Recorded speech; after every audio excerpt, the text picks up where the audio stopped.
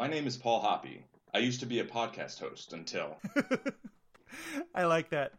Paul, welcome back. This is Matthew, the host of Superhero Ethics.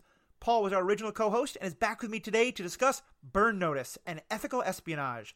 We're talking about what makes an ethical spy, brute force versus brute mental power. All this and more after an ad we have no control over.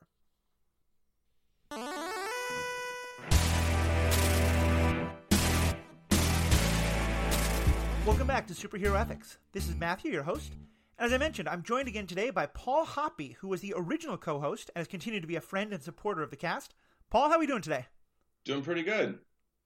As Great. Well as can be, yeah. Okay. Yeah, with life. The world's dying, everything's a problem. But, we're getting to talk about great TV shows. So. Exactly. Well, and as Burn Notice fans will know from Paul's intro, today we were talking primarily about the TV show Burn Notice. But we're going to put it into a larger topic of what I'm calling ethical espionage. Now, granted, this is a little bit outside of the sci-fi comic book field we often talk about, but I think that there's a lot of things about spy movies and espionage and things like that that definitely can fit in, that share a Venn diagram in a lot of ways, both with a lot of superhero stuff, but also with some science fiction stuff in some instances. And so I thought it was a good thing for us to talk about. And I know, Paul, this was one that I think you had originally suggested. What for you makes this topic so interesting? The idea of the ethics of espionage and the different way we see it in movies and TV shows. Well, so first of all, the term ethical espionage sounds like it could be a bit of an oxymoron, right? That's kind of the point.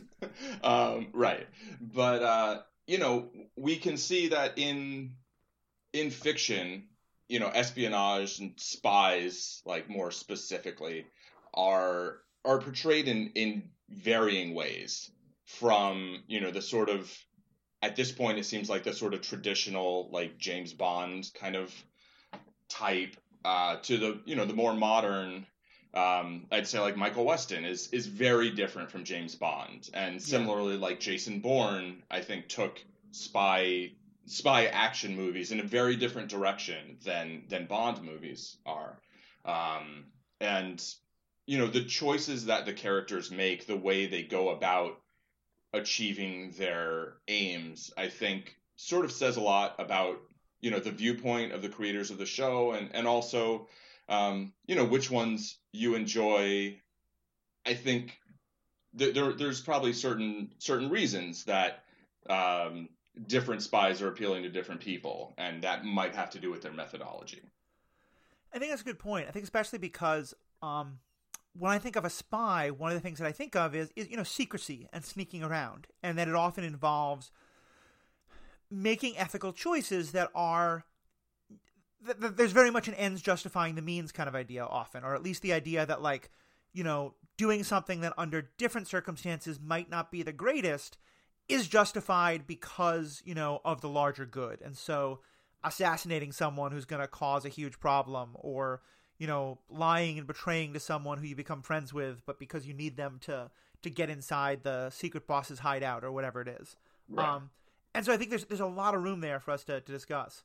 I also think this is a very interesting time to be discussing this because, at least as I see it, I'm wondering if you feel the same, it feels like the cultural understanding of a lot of things of these has changed. We talked about Bond, which was not the only one, but I think for quite some time, Bond was the, spy on television and movies. And there's a lot of things that he did that, when it was Sean Connery doing it in the 60s and 70s, in terms of, being a womanizer and being drunk half the time and not really caring who he hurt or what he did, because he always saved the day and looked suave and debonair while he did it, it was wonderful. And then now when Daniel Craig is playing the part, we're looking at Bond not as a, heroic guy who everyone wants to be with or wants to be, but instead is kind of a sociopath who is maybe needed, but to be terrified of. What do you think of that kind of shift, and how does that play into this discussion we're having? Yeah, I'd co-sign most of that, except I'd just proofread out kind of like Bond's like a total sociopath. So I think like early on, the Bond's character was supposed to be sort of audacious, right? Right. But in a way that was supposed to be sort of enviable, I think, Right. by or was envied by the general populace, or at least the audience for those films and for those books. Um, but I mean, I watched when the Daniel Craig movies started coming out. Like, I watched the first one, and I was like, okay, this is a pretty good action movie. I watched the second one, and I was like, this is a pretty bad action movie. And then I watched Skyfall, and great title sequence, but like, it felt like the first one that kind of maybe knew who Bond was. But Yeah. halfway through the movie, I was like, oh, I don't like this guy. Like, I don't I don't really want to watch a movie where he's the main character. Like, he's Yeah. horrible. He's just a horrible person. And like, I don't even think whatever his ends are necessarily, like, he's an agent for the British government, right? He's not, Oh, very much so. Yeah. so the whole concept is based under the assumption like that the government spy organization is like doing good things, which, like, I'd say my understanding of the world is that that should not be a default assumption. Yeah. I Um, mean, my understanding has always been, and I've only read a little bit of the Ian Fleming novels, but that, they were written from a very patriotic British perspective, mhm. and it's in part because of what I was saying about the delicacy there. I was reading a review of some of his early novels, and I'm trying to remember the exact wording, but it basically was making the point of, like, the British use a scalpel while the Americans use a howitzer. Right. That Bond was supposed to represent, that instead of using like blunt, brute, crude force of numbers the way the Americans might, that the British can do things elegantly and delicately and just like the little cut of a scalpel. Yeah. Which I can totally get Which, in like 1950s, why it was incredibly appealing to the right, British public of course, and to yeah. Americans. But yeah, it's in today's world, it definitely seems like a shift, and I think that's why I'm really interested in both Bourne and Michael Weston and Burn Notice, and one we haven't touched on, and it might require a different episode, but I think it's also part of this conversation, and certainly here's where superhero and sci-fi Yeah. mix with espionage, but is Chuck. Because Yeah. in Chuck, Burn Notice, and Bourne, all of it is primarily about the idea of the spy coming to realize that maybe the government agency giving them orders isn't always right, and what do you do Right. with that, and how do you... Is it your job to question your orders, or just to go ahead with, well, my handler says to go kill this person. It's not my job to ask why they should be killed. I should just go kill them. Right. Yeah, and I mean, just to double back on what you were saying a moment ago about, the sort of like the scalpel versus the hammer. It's interesting to me that Bourne and Weston are both, they're American, I guess, former agents. Spoiler alert. Michael gets burned. That's the premise of the show. Yeah. But and I think they're both like they use intelligence much more than Bond does, Right. compared to the brute force, right? But yeah, I mean, the idea of questioning orders versus not questioning orders versus just following orders. Like, are you a soldier, or are you I mean, not that a soldier shouldn't necessarily question orders either. Like, if they're given orders that are unconscionable, at some point, it's their duty even to be like, no, that's not, that's Right. not something that my commanding officer should be, that's not within their realm of things that they can have me do, like go around killing civilians, for instance. Right. And so a spy, the thing about spy material that's so interesting when it comes to like following orders or disobeying orders is that there's always this question of loyalty, right? Yeah. And there's the question of the spy's loyalty. Like, is disobeying an order a disloyal act because you're not following the order of your direct superior? Or as a spy who knows that your direct superior maybe could be a spy for the other side or just for some other totally separate interest, should you always be questioning them? And then you're actually more loyal to whatever the sort of the top of the chain is, because maybe the people above you giving the orders are actually the ones who are betraying, your country, your organization, Right. your principles, right? And And I think that's sort of where it comes down to, like, is the agency there just to basically protect the government of a given country, or is it to protect the people of a given country, or is it to protect the principles of a given country? And any one of those things, you can kind of choose Right. how you want to see it, but those would all result in very different loyalties and influence, like, how much you would obey or how much you would question orders. I think it's a really good point, especially because, and I brought this up when you and I were talking beforehand, and I think the more we talk, the more I think we should do a whole episode just on the Bourne legacy, the Bourne series, because it's mostly going to be about Michael Weston. But the first three movies, the fourth one didn't happen. Yeah, anyway. No, nothing with Jeremy Renner. But because one thing I was asking, like, do the people who are going after Jason Bourne deserve to die? You know, right? And even just not putting it in that specific movie's context, the same thing happens in a number of these things. You have a situation where our person has realized that the organization they used to work for is corrupt and evil and wrong. Mm-hmm. But that most of its members don't know that, right. Just like our hero didn't know that. Yeah. So now it raises this question of, like, so what is the moral value of the people who are basically where our hero was last week, you know, and just don't know what our hero now knows? They're definitely the antagonists. They're in our hero's way, and they're trying to kill him, and so maybe they have to be killed in self-defense. But it raises an interesting question of, like, to me, that character isn't evil in a way that, you know, maybe the head of the directory who knows what's happening is evil, or something like that. We actually did an episode about this a couple of weeks ago about, you know, what happens when the antagonist doesn't know that they're evil. Right. But I think it's spy movies, I think, especially bring this up because you often have a character who is working outside the law, often against their own government or against their own program. And now you sort of wonder, like, well, the people who've been told that Jason Bourne or Michael Weston or any of these people are threats to national security, is it their fault for believing it?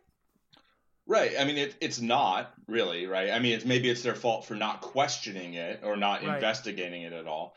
But I mean, it's sort of like in the Matrix. I think Morpheus says something like, anyone still plugged into the Matrix is part of the system, right? And they're basically at war with that system. But those people are actually people who have just been hooked up and brainwashed, right? Yeah. Which is a very literal way of expressing something that happens in reality in a more figurative way all the time, right? Right.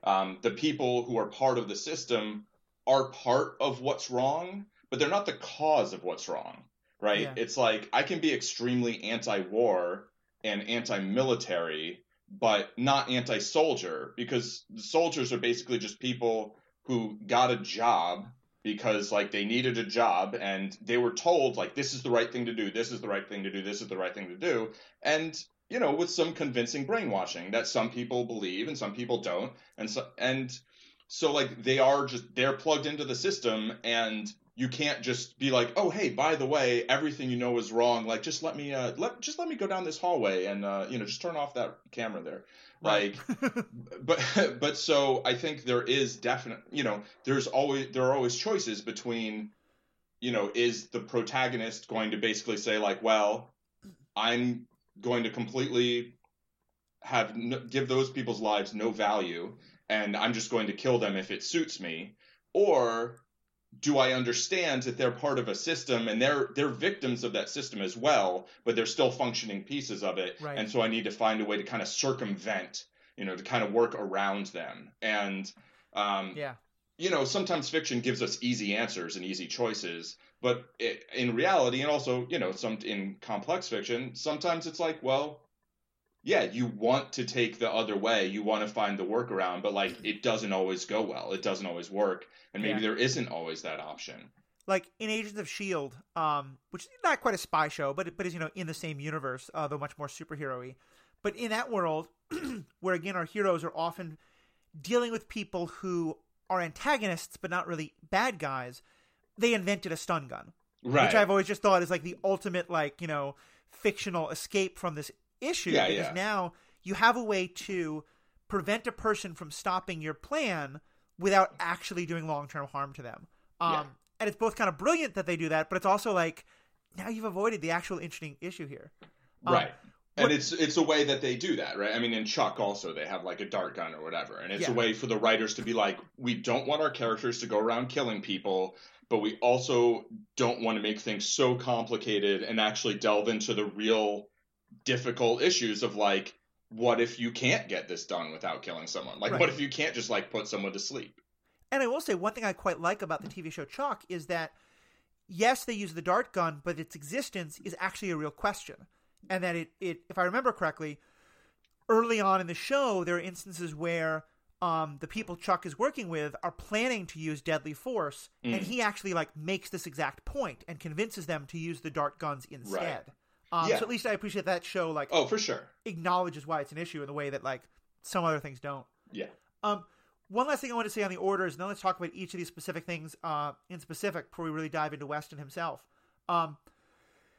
Just on the thing of following orders, one thing I was realizing is Bond actually breaks orders just as much as some of the others. It's just that often he breaks the orders to be more extreme. Right. That a lot of times the government is saying like, can you just investigate and like check this out? But of course we're kind of going to be, bureaucratic and slow. Yeah. And Bond will just be like, nope, I realize there's evil here. Let's just kill everybody. Right.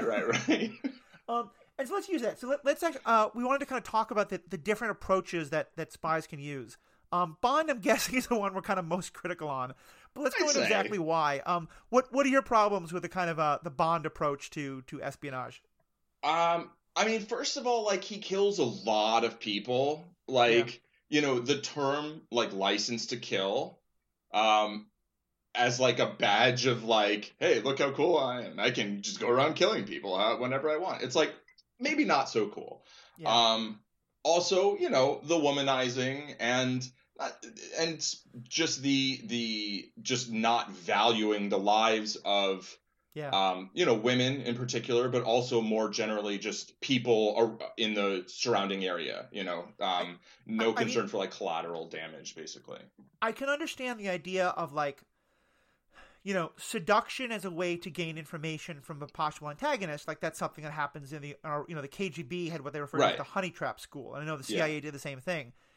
But in the Bond world, I'm sure this is true in the real world in some ways as well, if you are a woman involved with the organization that Bond is going against, and you decide to sleep with Bond, your life expectancy has now gone down quite significantly. Yeah. It's like, what's the runtime of the movie? That's like the...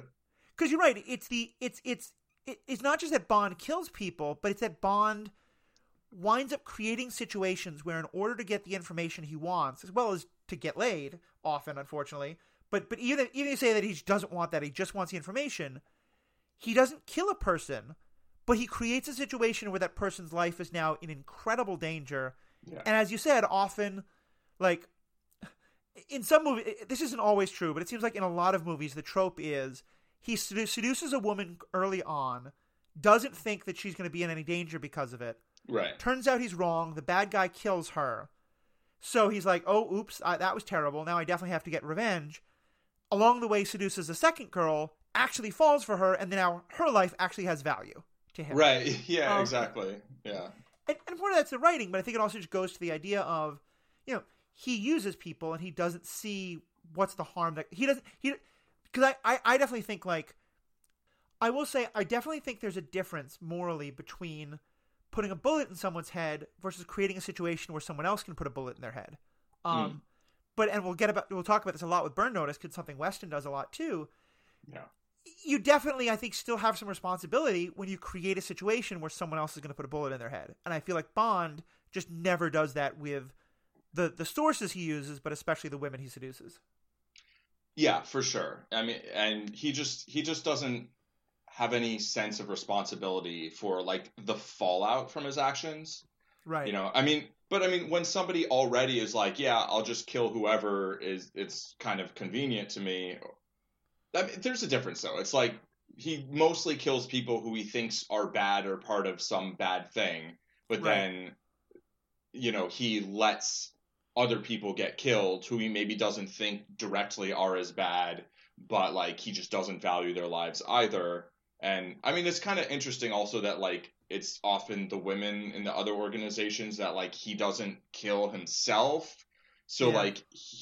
like maybe the audience doesn't see him as like going around killing a bunch of women, but like he's creating the circumstances that lead to their deaths, which is different, but it's like if you do it in a serial fashion, like is it really different at the end of the day? I mean, is it really fine? Yeah. Like I would argue no, it's definitely not fine. Yeah, I think we're pretty agreed there. And I will just say that and granted, I like movies about terrible people a lot more than you do. Yeah, yeah. I love the Daniel Craig movies, although I love the perspective on Bond. Skyfall had Okay. some major writing problems. Okay, yeah. But because to me in those movies, the character who becomes much more interesting is Judi Dench, the M character. Because to me, the idea of we have this psychopath who's completely off the reservation, but sometimes we have a mission where if we send in someone who does have a conscience, they won't be able to carry out the mission we need to do. Like, that's to me an interesting ethical question. But you're right, it's not Daniel Craig as a hero by any means. Right. Yeah, I mean, we have a useful psychopath, basically, and how are we going to go about basically using him, right? And I mean, that is the whole premise of that movie with the backstory for the other character and yada, yada, yada. And I can appreciate that as a sort of as a story construct, and that's why I was saying it felt like the first movies where the writers understood who Bond actually is. Yeah. As opposed to like we're just like, oh yeah, this is fine. Why shouldn't a guy go around doing this? You know. I will say some of my favorite Bond movies I think are the most ridiculous, and they're the Pierce Brosnan movies because they feel like a transition point. Pierce Brosnan is like, we're not quite willing to say he's a terrible person, but we're just going to say he's a ridiculous person, and we should laugh at him instead of being like, how great is it that he's so seductive and all that. Yeah. So let's I think the second kind of school of espionage and ethical stuff that you talked about was Jason Bourne. Right. And I said we'll get more into him, but what's your understanding of the kind of Bourne style of espionage? So I mean, his style is basically kind of like dominate his opponents or his opposition through intelligence, skill, and strategy. Yeah. I mean, he's usually outthinking people from a distance, and by a distance I don't just mean like being physically far away, because sometimes he's very close, but like the scene in the first movie in The Bourne Identity where he just grabs the map off the wall, to me that sort of like epitomizes what I love about the character, because it seems like such an obvious thing to do, but like I've never seen that in a movie before. And like, you know, if there were a bunch of people trying to kill or arrest me, like I don't think I'd be like, oh yeah, let me grab this map off the wall, and then I'm gonna grab this radio off this guy, and like now I'll know where they are, and I can just look at the the fire escape map basically, and know how to go this way or that way or whatever. And you know, so in that case, I mean, The Bourne Identity mostly is like about him running away from people, right? And you know, so it's this extended chase movie, but he's not. There are aspects of physicality, right? Like being a great driver or being very good at hand-to-hand combat and stuff like that. But even in the hand-to-hand combat, you know, you have things where like the way he approaches the fights he's using the things around him. He's using intelligence, not just brute force. And when he's driving, he's like, you know, how do you take care of your car? Like, you know, it felt a little splashy. And she's like, well, it pulls a little left. He's like, okay. And so like he wants to know about the vehicle he's about to get in a chase with, like as opposed to just like, okay, let's go, you know. He seems the epitome of the fight smart instead of fight hard kind of idea. Exactly. And I think you at one point we were discussing this said that for you he's more of a secret agent than a spy, which I think is a really interesting point. Like he's espionage in that he's trained to kind of do like covert missions. Yeah. But he's not the kind of like, to me he's somewhat different from like a Chuck or even a Michael Weston in that he's not as much, you know, you tell him the target, he goes and takes care of the target. He's not as much on the gather information, figure things out. I mean, I'm sure he becomes that in later times, but I think that the Bourne trope is much more of the secret agent as ridiculously talented, you know, hand-to-hand fighter and the person who can create the situation where he'll always win the fight and he'll always get away. Right. And I mean, I think the character was created, and by the character, I mean the character within the movie, like was created by, you know, the government, by the program, in order to eliminate people that they needed to not exist, but also needed to not be connected with the end of their existence. Yeah. So, you know, he's like, we didn't create you to kill Bourne. We created you because you don't exist, right? Like, Right. And so like he would do, I think, like espionage, but like on a specific target with the sole, you know, goal of basically eliminating them and doing it in some way that would not arouse suspicion that they'd been like bumped off by the CIA, basically. Right. And, you know, and he wasn't going around gathering intelligence on this or that or whatever was going on. But then for the entire movies, basically, he's no longer an agent, right? I mean, he's a retired agent, essentially. Right. That they're trying to retire more aggressively. With extreme prejudice. With extreme prejudice, yeah. And so that whole like operating, I mean, personally, I find that whole like operating outside of the system to be a lot more interesting. Yeah. And also, you know, it's under the premise like, look, you know, the CIA is not going around doing good things all the time. Like, Right. we don't know everything the CIA's done, and it's certainly possible that some of the things they've done have been like beneficial to the collective of humanity. I don't know. But there's just a lot of things that we do know that they've done that have been horrible, that like, Right. you know, the US government should not have been involved in doing. And you know, Bourne owns that. It's like, yeah, this, you know, the government, that particularly the shadowy organizations, like do a bunch of things that are horrible throughout the world, and this is kind of blowback from that, basically. Right. It's kind of a I think I don't want to caution us to not go too deep in Bourne, because, Sure, but there's so much interesting to say there. But I will just say, again, before we were talking, you made a point about agency, and I think that's a really interesting point of like, and it's something we talk about on the show a lot, like who has the agency to make ethical decisions. And I think there's a really interesting idea of, you know, you were talking about what's the moral agency you put on a soldier who's ordered to do a terrible thing. Right. And it was someone like Bourne. And I think actually this is a trope that we see a lot. I just did a rewatch on the Bingers Assemble podcast about the TV show Altered Carbon, which you haven't seen, have you? I have not. Okay. I won't spoil anything. I'll just say that like a lot of what that show is about, you know, a person who is recruited for that kind of work who then decides to go against it. But a lot of it's also about like, how is he recruited and how manipulative was the, you know, how much agency did he have in a very kind of broken situation. So yeah. So yeah, I think definitely we will have our Jason Bourne episode, to be sure. But having set the context with all that, how does that then compare for you with someone like a Michael Weston, a Burn Notice? What made you really want to kind of focus on Burn Notice? Because I think you're right that show represents a different kind of espionage from any of the other ones we've talked about so far. Yeah, I mean, so I think, so first I would contrast and compare like Weston to Bourne. They have a very similar. Let me quickly interrupt actually and say, for anyone who hasn't seen Burn Notice, first of all, it is a fantastic show, and since we're probably not going to get much new content in the next couple of months, I would definitely advise a watch or a rewatch of it. Yeah. It's on Hulu. We'll probably be spoiling some ideas in this, but hopefully not too many like major things. We'll spoil a lot, but you hopefully can still enjoy it. But the basic concept of it is someone who was a CIA spy, and I think was very much a very good fighter, but also very much intelligence gathering and knowing your enemy and that kind of thing. He gets what's called burned, which means the CIA has given information that he is a bad agent, and so he's cut off from the agency. And then he spends most of the rest of the show both doing like, you know, the episodic mission of trying to help somebody, while also trying in some way or another to get his old job back, to find out why he was burned, to get unburned, some variation of that. So yeah, having set that context, go ahead. So yeah, I mean, he uses a lot of the same sort of, he's very tactical. He fights smart, not hard, right? I mean, he's skilled at hand-to-hand combat, but when he does get into physical altercations, that's usually like a last resort most of the time.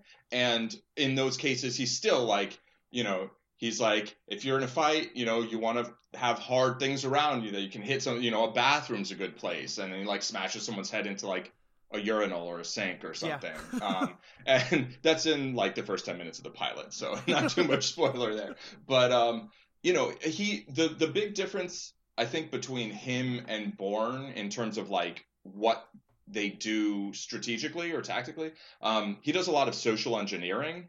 Yes. Like he's just constantly he's often playing characters. Like I feel like it was probably a really fun role for Jeffrey Donovan because like every episode he gets to play a different character in addition to Michael, right? Michael's always playing some other character. I mean, let me just say, if nothing else, his accents are phenomenal as an actor. But yeah, he portrays so many different roles, and just for what we mean, I think, there by social engineering is he's very interested in analyzing systems, and so like if there's a gang that's like harming a neighborhood, and like someone from the neighborhood has asked him to come like help get this gang out, he'll be very interested in figuring out what are the internal politics of that gang, and can he turn like one part of the gang against the other in a way that will destabilize the whole thing so that the whole structure comes apart, or that one rogue element is removed. Like he's, and it's, I feel like his skills are like, you know, if you were building him as a D&D character, he has, very strong. They don't even have a stat for that, but go ahead. Well, I was going to say it's not a stat. It's not like he basically has PhD level sociology, he just understands psychology, but also social systems in amazing ways. And it's fun to watch him do that because it's now not it's kind of taking the Bourne idea of fighting smart, but now it's not fight smart against a person, it's fight smart against an organization. Yeah. I mean, I was going to say like he's not a D&D character, he's a White Wolf character. Yeah, that's also very true. He's got manipulation 5 or 6 like, subterfuge, like he really does look at sort of like the power dynamics and how an organization works, because a lot of the times it's not just like there's this one bad person doing something bad and he's trying to stop them from doing that bad thing. It's like there's a group and either the group is doing something bad or someone within the group is doing something, or instead of bad, maybe something he doesn't want them to do, right? I mean, sometimes it's an organization that's doing tons of bad things or tons of things that like, society at large would want them not to do, like a criminal organization, whether it's, but within that, there's maybe one person or the group is doing one thing he wants to get them to stop doing. And then he'll find a way to basically turn most of the group on part of the group or on that person that he wants to kind of target to get them to stop doing the thing. And so he often gets like people who are sort of his enemies, but not like directly his enemies, but sort of like quote unquote like bad guys to do a lot of his work for him by kind of turning them against whoever it is who's doing the thing he really doesn't want them to keep doing. Right. And like one thing I think is interesting in this is that he often will do it in a way that is not challenging the overall bad structure. Like there's one particular episode that really sticks out for me about this, and it's fantastic acting on his part as well, where they're going up against a group of basically like sex predator women what the hell the word I'm looking for? Sex traffickers? Yeah, human traffickers? Yeah. He's going up against human traffickers for prostitutes. This group who is bringing in women from Russia and Eastern Europe who have no idea what they're getting into for sexual slavery.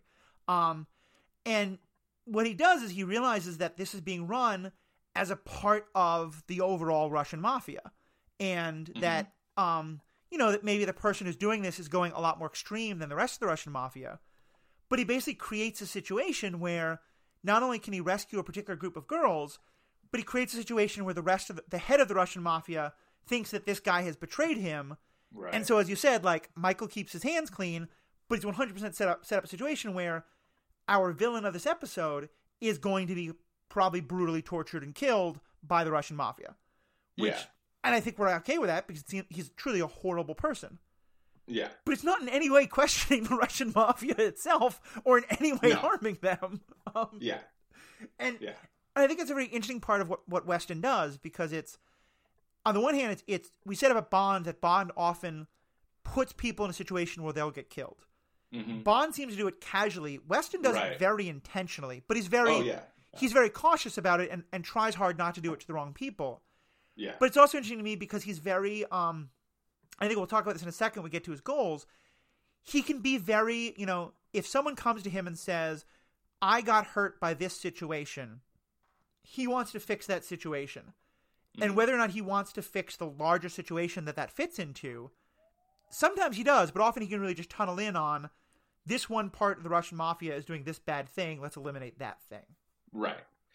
And I think that makes a certain amount of sense within both the context of being like a former secret agent or agent, whatever. Actually, contractor, right?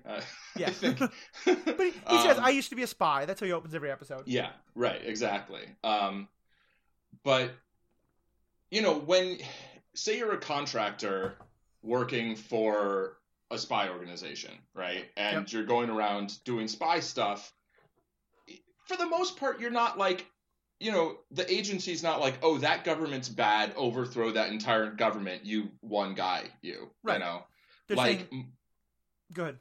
Yeah, no, just they're going to have a more discrete goal. Oh, go and discredit this person, eliminate that person, sow discord between these two groups, and blow up this particular scientist's research. Don't shut down the entire, research into terrible weapons, whatever. Exactly. It's kind of like a nudging sort of thing. It's like, well, we want to, and I mean, that's probably what, spy organizations throughout the world are doing when they're meddling most of the time, right? They're not mostly doing Jason Bourne kind of stuff.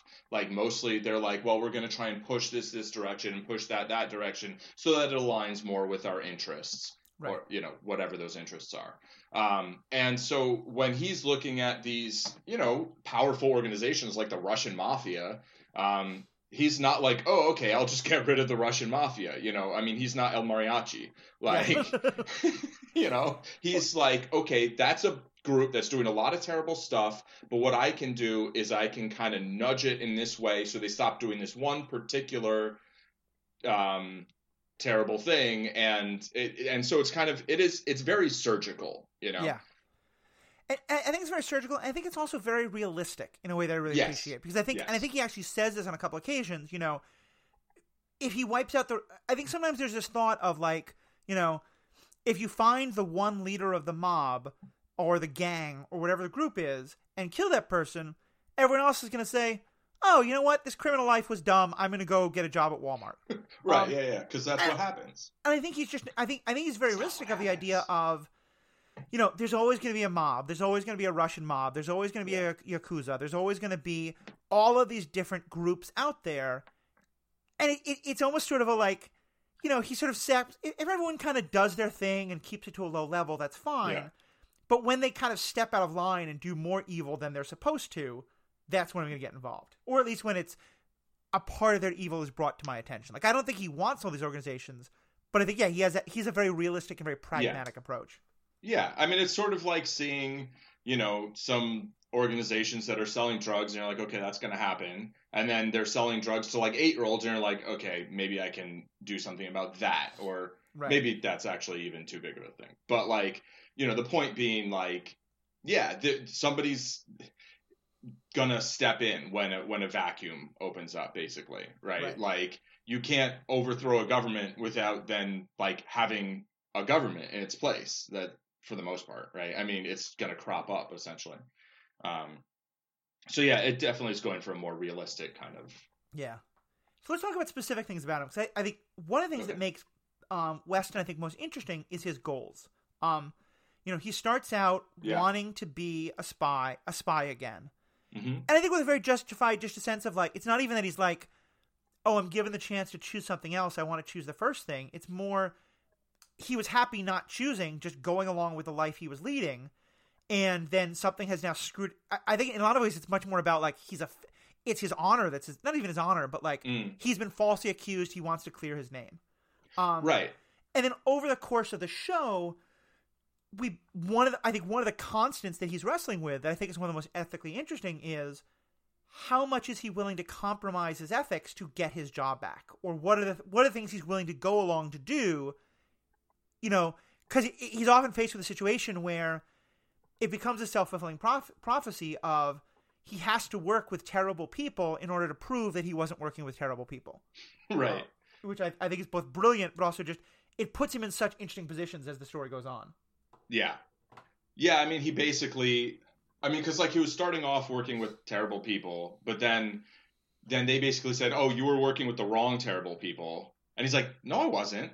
And then he's working with these particular people, which is, I guess, sort of the overarching plot of the show, which is kind of like an onion. I mean, it really takes forever, but on the other hand, like, I feel like they actually handled it very well, where most episodes do manage to really focus in on something very specific that's going on, and then they just have like a couple minutes, a little tag basically that's like, okay, here's the overarching story. In terms of like, this is not an ethical thing, but just as an aside, in terms of a show that balances episodic, like, problem of the week with season and story long overall problems, I think this show and Buffy the Vampire Slayer are like the absolute gold standard. Like, both of them just did such a good job of finding that balance throughout both.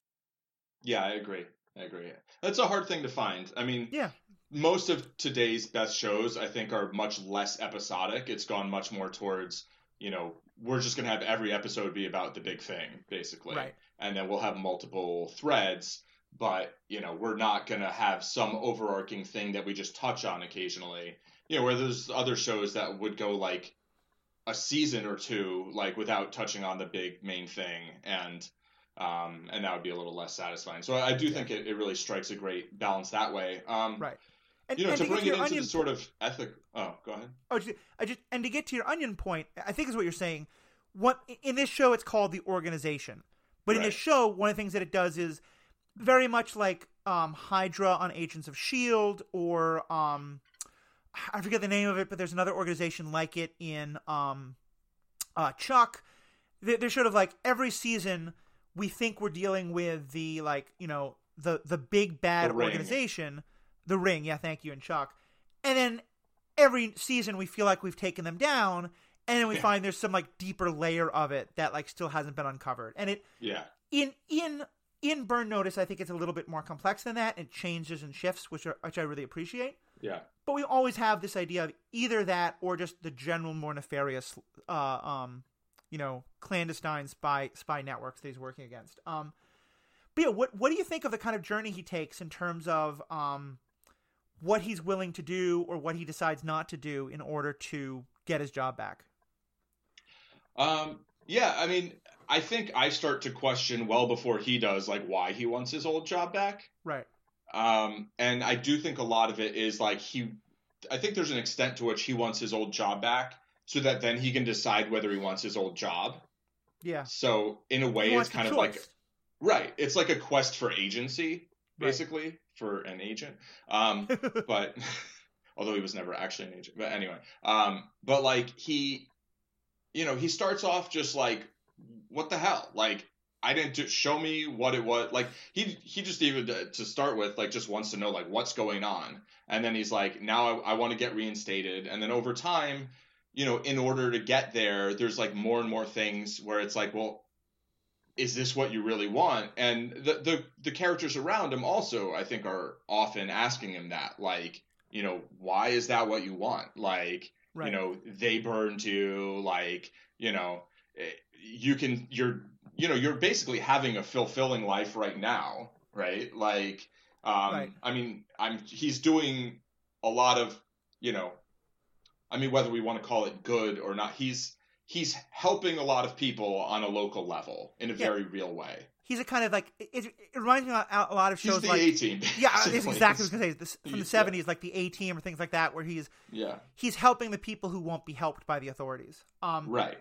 And I think you're right. One of the things I think becomes a very interesting element of it, and again, this is the kind of plot point that could be played so badly, but they keep it such a good thing, is that he develops people that he's close with, particularly his on-again, off-again girlfriend, Fiona, and also his mother, who's, I think, one of the best parts of the show, to be honest. She's great. It's she such a good dynamic. Makes this show such a different show than it would be without her. Yeah, the family dynamic, and we'll get to that in a second, but, like, I think one of the things is that he always has this idea of, my connections with you are temporary, but eventually I'm going to go back into being an agent, and so I have to cut you all off again.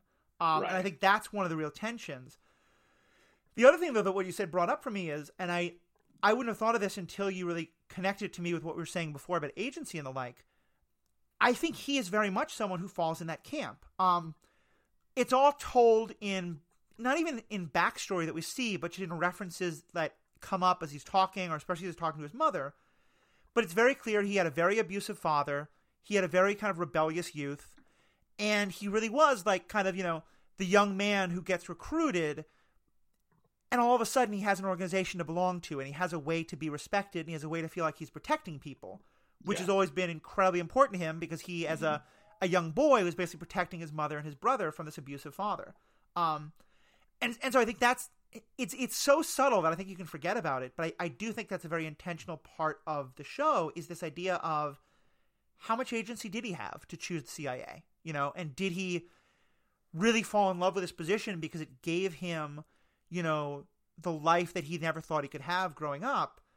And then over the course of the show, he starts to realize maybe my need for that made me make some bad choices, and I can actually get family and respectability and being able to protect people without needing to go back to that organization that has really fucked me over. Yeah, I mean, it's like that's the first place I think he felt like he really belonged. Yes. Right? And was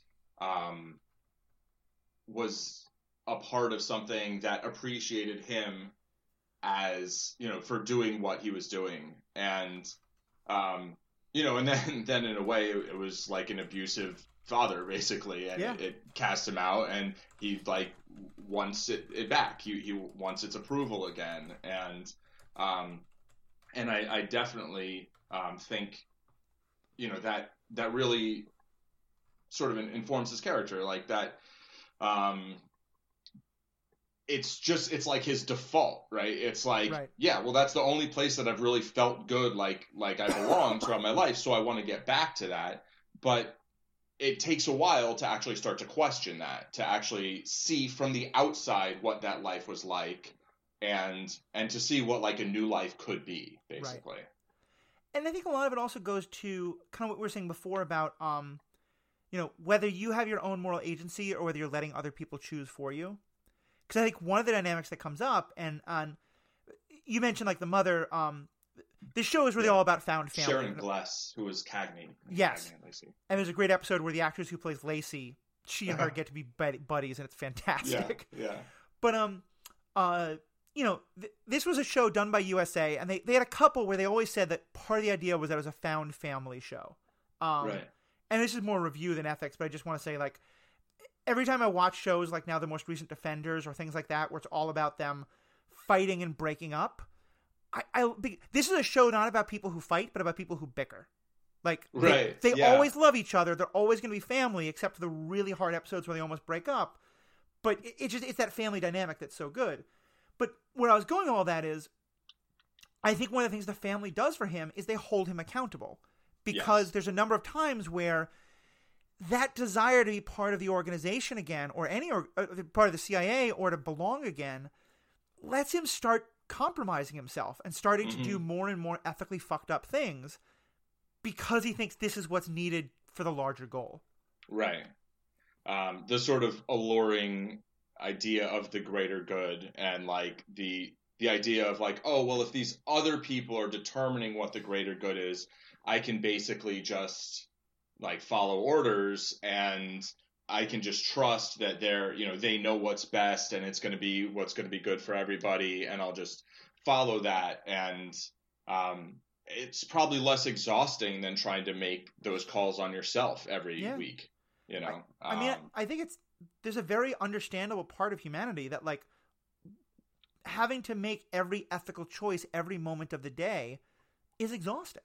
Right. And that's part of why we want, it might be someone who goes to church and lets the pastor tell them what's right or wrong. It might be someone who, follows the tweets of people who are super woke and lets them tell them what's right or wrong. Like, I mean, we all do this. And I do too. I try to think critically, and I want the show to be a way for us to all think critically, but I think it's a very tempting thing.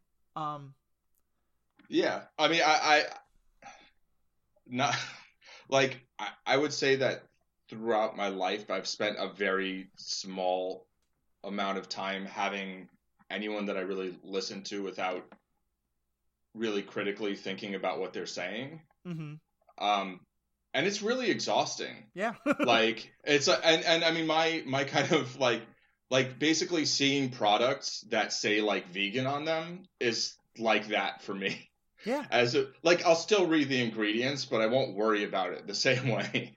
Like, and it is, I mean, it's exhausting thinking about like every action, like how's this going to, you know, Right. basically what are the ramifications about this? And like if you start thinking about what companies you want to support or don't want to support, I mean that's a thing where it really is easier if there's like some people you trust and you're like they tell you like, oh, this company does these horrible things. Oh, okay, Right. maybe that's one, you know, like give me a list of priorities of ones that I should avoid. Whereas like if you're trying to do all of that research for yourself or like it's just, I mean it's hard to have all the information. Yeah.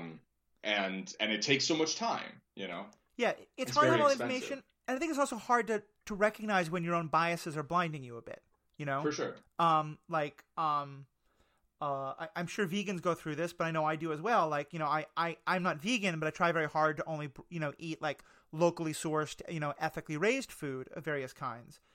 And I know that when it's a food that I really want, or if I'm really hungry, it's harder for me to really be that, you know, vigilant about it. And I think that's the thing with Michael Weston is his desire to get back into the CIA or to get his old life back. It blinds him in a lot of ways. And I have often said, good. I was just going to say, like the characters around him, his family, his found family and his actual mom they basically play out kind of like his conscience. Yeah. Well, we've said often on this show that the importance of, like that he doesn't have. But no, but like, you know, this show in large part started, this whole podcast idea out of you and I debating Civil War and this whole concept of like, do you make the ethical decision for yourself or do you let the government make the decision for you? Mm-hmm. And I think where I came down, and I think from conversations you're somewhere in the same realm, if a little different, but is the idea that like, what we really want is at least for our characters to be accountable to someone. You know, if there be someone else who's close to them saying, hey, are you really doing what you think you should do? And I think a lot of my favorite superhero stories do that. You know, the Arrowverse does that. The Avengers, when they're at their best, do that. And I think that's part of what makes this show good is that each of the characters has their own moral flaws and ethical blind spots, but they all hold each other accountable. Yeah. And that's sort of like, it's a way of diffusing power a little bit, right? Like an individual or like, so the thing about like Team Tony, not to get too deep into it, is like that it would basically consolidate a lot of power with either a single world government or the collective world governments, which is an existing power structure, which theoretically should be held accountable to all the people, to their voters, et cetera, right? Personally, I think that in that world and in the real world doesn't actually happen as effectively as it should. Right. But whereas something like, if you look at something like Team Cap, if he's on his own going around doing whatever he thinks, well, he's a very powerful person who, if he's doing whatever he wants without kind of any check on that, then that all that power is concentrated in one mind and one will, one like decision maker, right? Whereas when that person then actually has like a group of people around them who are like, hey, maybe you shouldn't do that thing, you know, maybe you shouldn't build Ultron. Oh, that's Tony. But like, when they have those voices around them, then you're diffusing that power. That power, while it physically rests in that one person, it kind of belongs to all of those people to an extent. Right. And so that's one way of having accountability. And I get that. And again, not to get into the Civil War thing, though, we should finally just have that episode at some point. We should. But I think part of what I come down on is also that I like the idea of heroes and agents being accountable to each other. But like, I always keep thinking like, but there still needs to be a civilian review board. You know, that there needs to be someone who's not the secret agent, who's not the police, who's not the hero, who also gets to say like, look, I don't have the biases you do, and maybe I don't know what you do, but here's what I see as wrong. And I feel like Burn Notice is the only show that has that in the character of Madeline, the mother. Oh, yeah. Because like she's not an agent. She's not a spy. Right. And and she, she does a couple of cool spy things that are fun, but she doesn't have the training, and so she doesn't have that, like, the inherent way of looking at the world, which gives her a great view on it. Yeah, I agree. Backing up a second, there's one quote I wanted to read. In the show, Michael Weston often does voiceovers, which I think are very powerful and a nice way of introspection. And this is from season 3, episode 9, and it's during a plot arc where he once again has the chance to maybe go back with to get back into the CIA, but he has to work with a pretty horrible person to do it.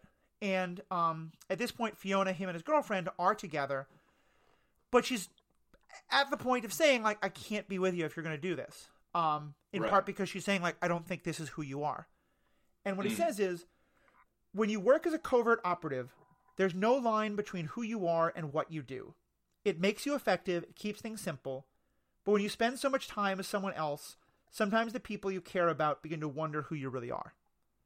I love that line, but I feel like it's also just like, it's so much the heart of what we're just talking about with all these characters, how do you find what your own core values are outside of the life you have to take on to be this person? I mean,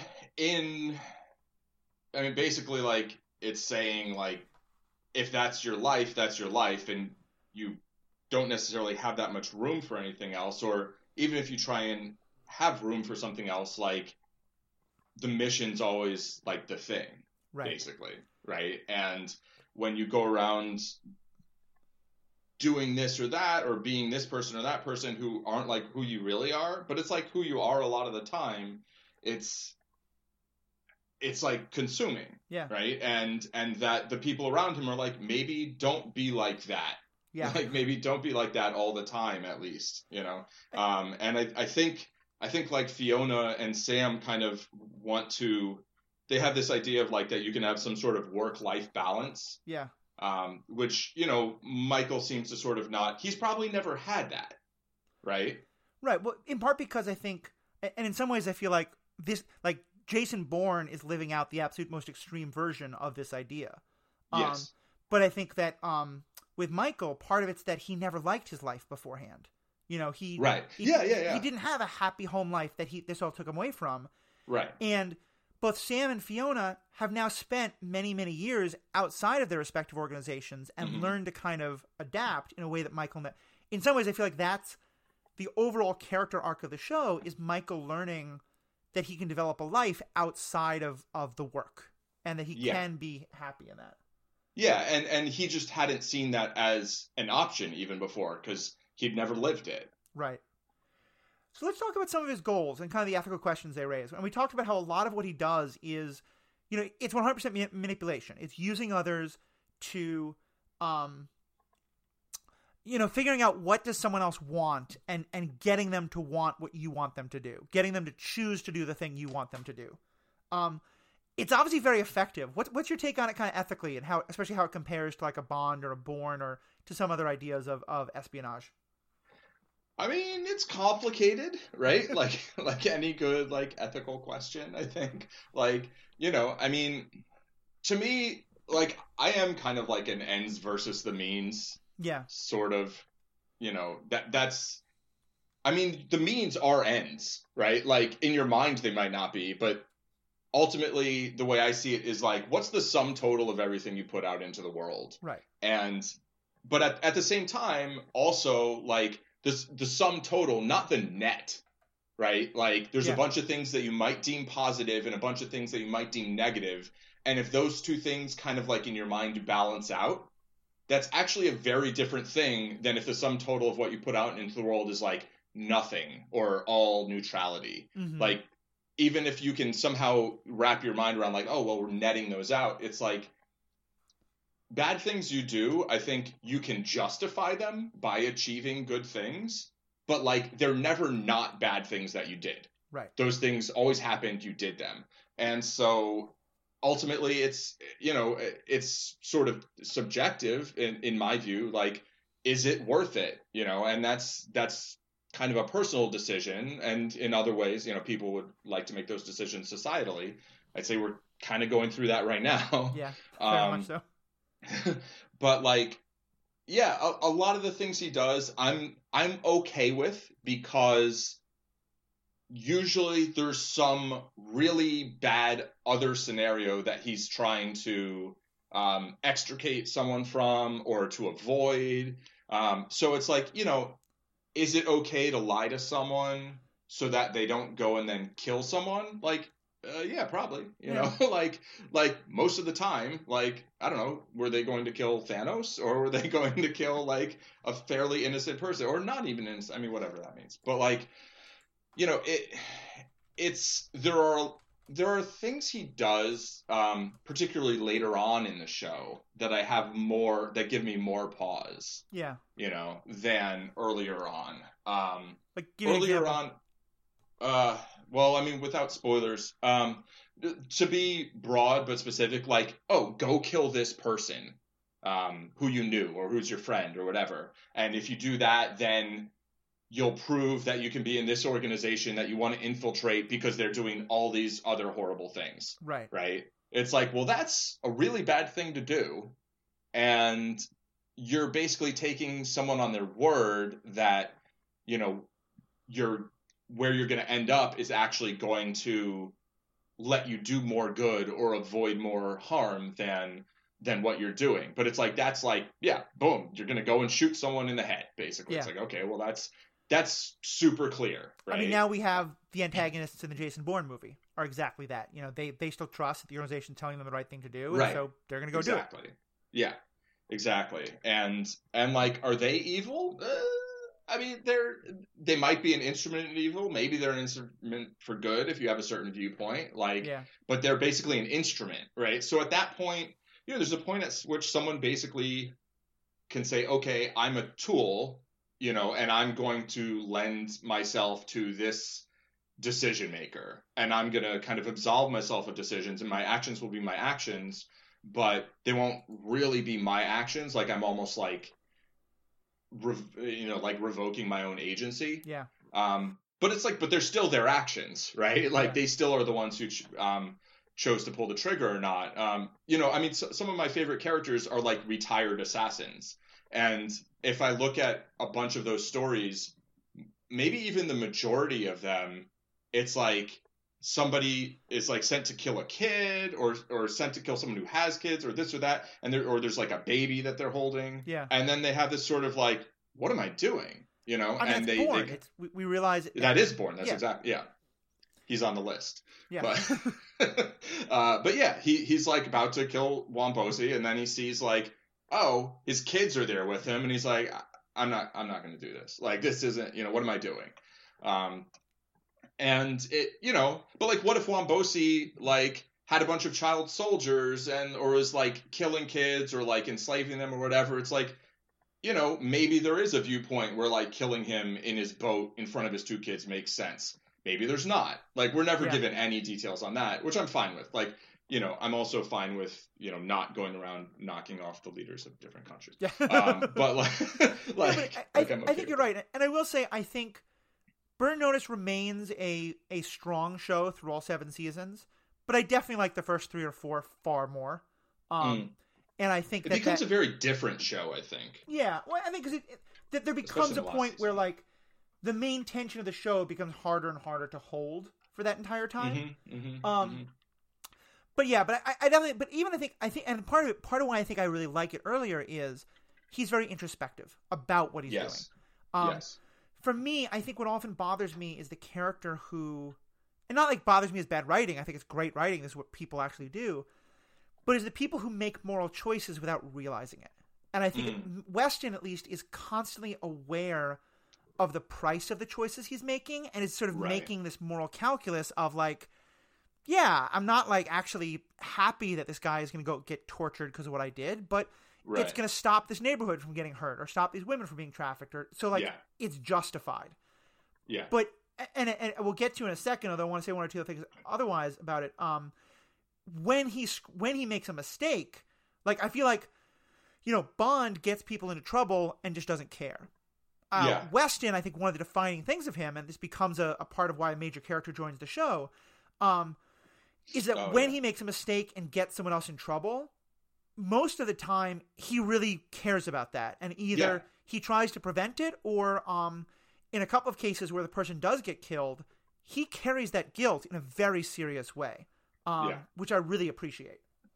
Yeah, I mean, it shows that, that there are consequences for, especially every time, we make a decision where it's something where it's like, well, we don't really want to do this, but we think that it's justified because of such and such. It's like there's real consequence to that. Yeah. And he'll carry it through more than one episode. It's not like it's just like, oh, at the end of that episode he feels bad. Like, it's like there actually is a weight to the show. And I feel like the show actually kind of gains weight a little bit as it moves on. Yeah.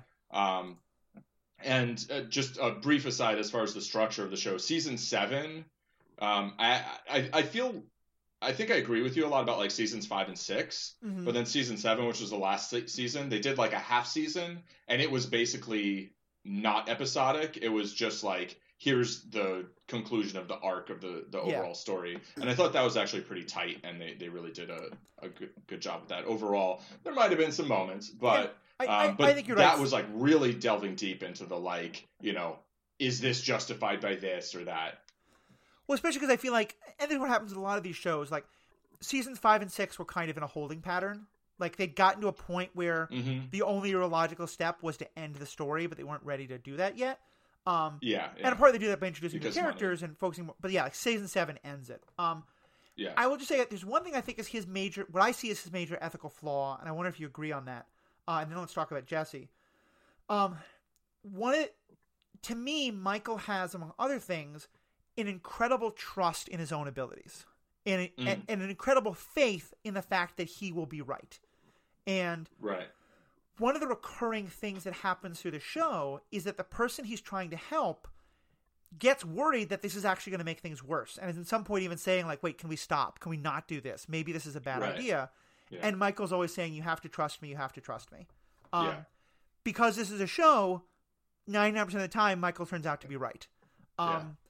But it to me, it brings up some of the problems I have with the Team Cap idea, which is you're constantly asking other people to put themselves at risk or to, take away their own agency in order to trust Michael that he knows what he's doing. And maybe it's just because any level of hubris like that always bothers me. I don't think anyone is ever going to be that capable, but it was always the one thing, and I think the show at least sort of acknowledges it, but it's the one thing I always thought that was a real flaw with Michael was that he's so confident in his abilities that he often really shuts down other people when they don't think this is the right thing to do. Yeah, I mean, I think that's true. I'm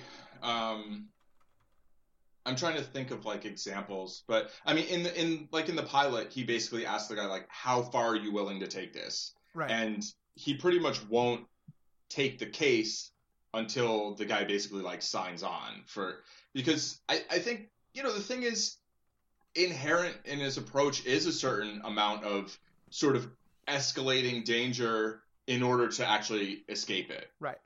Right. Like if you're trapped somewhere in a dangerous situation, the time when you're trying to get out of it is probably often going to be the most dangerous time. Right. But then after that, you might actually be, safe in a relative fashion.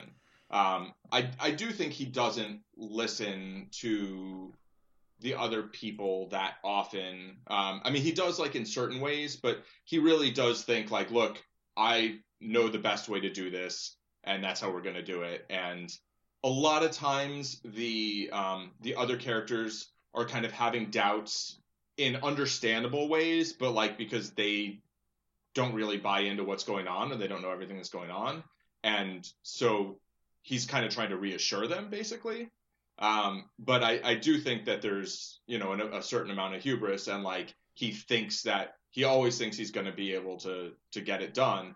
And if he doesn't, he'll be like, yeah, we can't do that, or that's impossible. And then like eventually talks himself into finding a way to do it. But like, he's like, oh, all those guards over there, we can't just like get in, like, and that'll be a thing, which I appreciate. It's not like, oh, we'll just do this and then this and then this. It's like, no, we can't do that because there are a bunch of heavily armed people and we can't just overpower, 20 of them. Yeah, that's not going to it work. sets the parameters well, which I like. And I do. You're right. In order to prepare for this show, I watched just a couple of cherry-picked episodes, and I didn't go back and watch the pilot. Mm-hmm. And you're right. In the pilot, he really makes a point of saying to his client, like, if you take me on, you have to go through it all the way. And I guess if we sort of assume that he's kind of having that conversation with every potential client just off screen, then it makes more sense. But they don't go through that every episode, so we don't see that, so we don't know whether that's right, yeah. what happens or not. So let's talk about Jesse. And just again, for those who either don't remember or haven't seen the show, and again, this is somewhat of a spoiler, but in season 4, I think with good reason, wanting to kind of freshen up the cast a little bit and bring in some new blood, but also to create an interesting quandary, he creates a situation where he accidentally gets another agent burned, doing exactly to this guy Jesse what he did to himself, what someone else did to him. What they did, yeah. And he decides to basically, Jesse is trying to find out who burned him, and for a while it's pretty clear that like he wants to go after Michael, or he wants to go after the person who did it, and then Michael, he finds out it's Michael, and he wants to go after Michael. And I always thought to me it's very revealing that Michael makes a very conscious choice to say, this is my fault. I'm going to take responsibility for it. I'm going to some extent, not sacrifice myself, but to make myself vulnerable to protect this person. And then to do what I can to, if not get this person back in, at least to help give this person a life and to help rehabilitate them because I have to take this responsibility. And to me, I think that's like the most unbond moment of the entire show. It's just such a like, it made me really see that like, he accepts that the work he does is going to have collateral damage, but he's willing to see it. Right, and not just willing to see it. It's like that's step one. He's willing to try and fix it. Yeah. Right. Is to like acknowledge that's step one, that like I created harm. I did harm to someone, and to someone who it wasn't like their fault. They were just. I just basically had to do this in order to achieve this other end, but I made the call that it was okay to do this, to harm this person in order to get my other ends met, right? But the second step, which I think is even more important, is to actually attempt to make amends, to attempt to, not like get him to forgive him, but to actually materially improve the situation. It's like, you can acknowledge that you did something, you can apologize for something, and like that's better than nothing for sure. And some things you do, there are no amends you can make, right? Yeah. But like if there are, then that's the step towards actually rectifying something, actually, putting someone in a better situation than the one you left them in after you harmed them. And like if everybody did that, the world would be a much better place. Yeah, no, it's very true. I want to start shifting to some of the other characters. Do you have anything more you want to say about Michael before we kind of look at some of the others? No, I think we pretty much. I just one tiny note. I just want to double back to the whole like the idea of keeping his hands clean, kind of. By getting other people to like probably bump off someone that is doing something that he doesn't like. It sort of flips the like ends justifying the means on on its head. I mean, it's sort of like, do the means justify the ends? Right. Like basically, oh, well, I didn't do it, but it's like, it's the same ends. So, yeah. In terms of like what the moral weight is or not, I mean, it's similar, but it's different, but it's like, it's just like the same thing, but kind of backwards, basically. I mean, I think Michael, to his credit, would never claim that there's some higher morality in letting the Russian mob kill a guy rather than himself. Yeah. I think it's more that I think what he feels is it's safer for him. Like he has less chance of getting caught. Yeah. I think it creates a situation where the Russian mob might get caught for doing it, and hell, that's great too. He's not going to get arrested for murdering someone that he didn't murder, that he just tricked someone else into murdering. Yeah. Basically. I think a lot of it is that level of like, it's pragmatic. It's pragmaticness. I agree. Yeah. Okay, so let's talk about some of the other characters right after this quick commercial break that we have no control over. Welcome back, everyone. And before we jump back into the conversation, I want to take just a quick moment to thank everybody, last week we were doing a review drive, trying to up our number of reviews, get more people to hear us. And a lot of you really stepped forward. I want to say I'm really grateful. I'm grateful to my friends at the Stranded Panda Podcast Network who helped to make that happen. And I want to read just a couple of the great reviews we got. My Little Melody wrote, I really enjoyed the pod and the in-depth discussion of some of my favorite fandom content. Very similar to what I talk about with my kids when we watch Marvel movies. Thanks a lot, Melody. It's great to hear. Would love to kind of hear some more of the thoughts that you and your kids share. From the mouths of babes and all that. Would love to hear kind of some of the wisdom they have. Always throw that in anytime it's an episode we've discussed something. Katie Rose Button, who I know is a great fan of all of the podcasts on the Stranded Panda Podcast Network, writes, I love superhero ethics. It's the kind of thing you can listen to, and it makes you feel good about the world and gives you a little hope. Every angle is discussed, it's entertaining, and it gets you thinking in a philosophical way. Thank you again, Katie. I know we can often be pretty down on things, so I'm glad that we do give you some hope. I think it may be because you haven't listened to some of our older episodes, but either way, we'll take it. And last one, I have to read just because this really made me laugh, and I hope it will too. And this comes from Amazer AM. This is part of the Stranded Podcast Network, which is the best network. Yeah, I see you in the corner saying no. I see you. Does your favorite network have a podcast about ethics? Didn't think so. Best network. Thanks a lot, Amazer. I'm glad we are doing our part to shore up the Stranded Panda Podcast Network as your favorite podcast. So please keep the reviews flowing. Please talk to us on Facebook, on Twitter.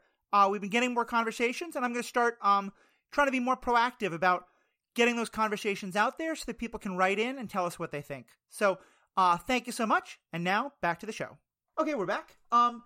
So let's talk about the rest of this family. Because I think each of them they're all his conscience, but they're all also the conscience and accountability for each other, because each of them has their own kind of like moral blind spots in ways, and they each make their own, I think, really interesting choices over the course of the show. And let's start with Madeline, the mother. What do you kind of see as her arc in regard to all this?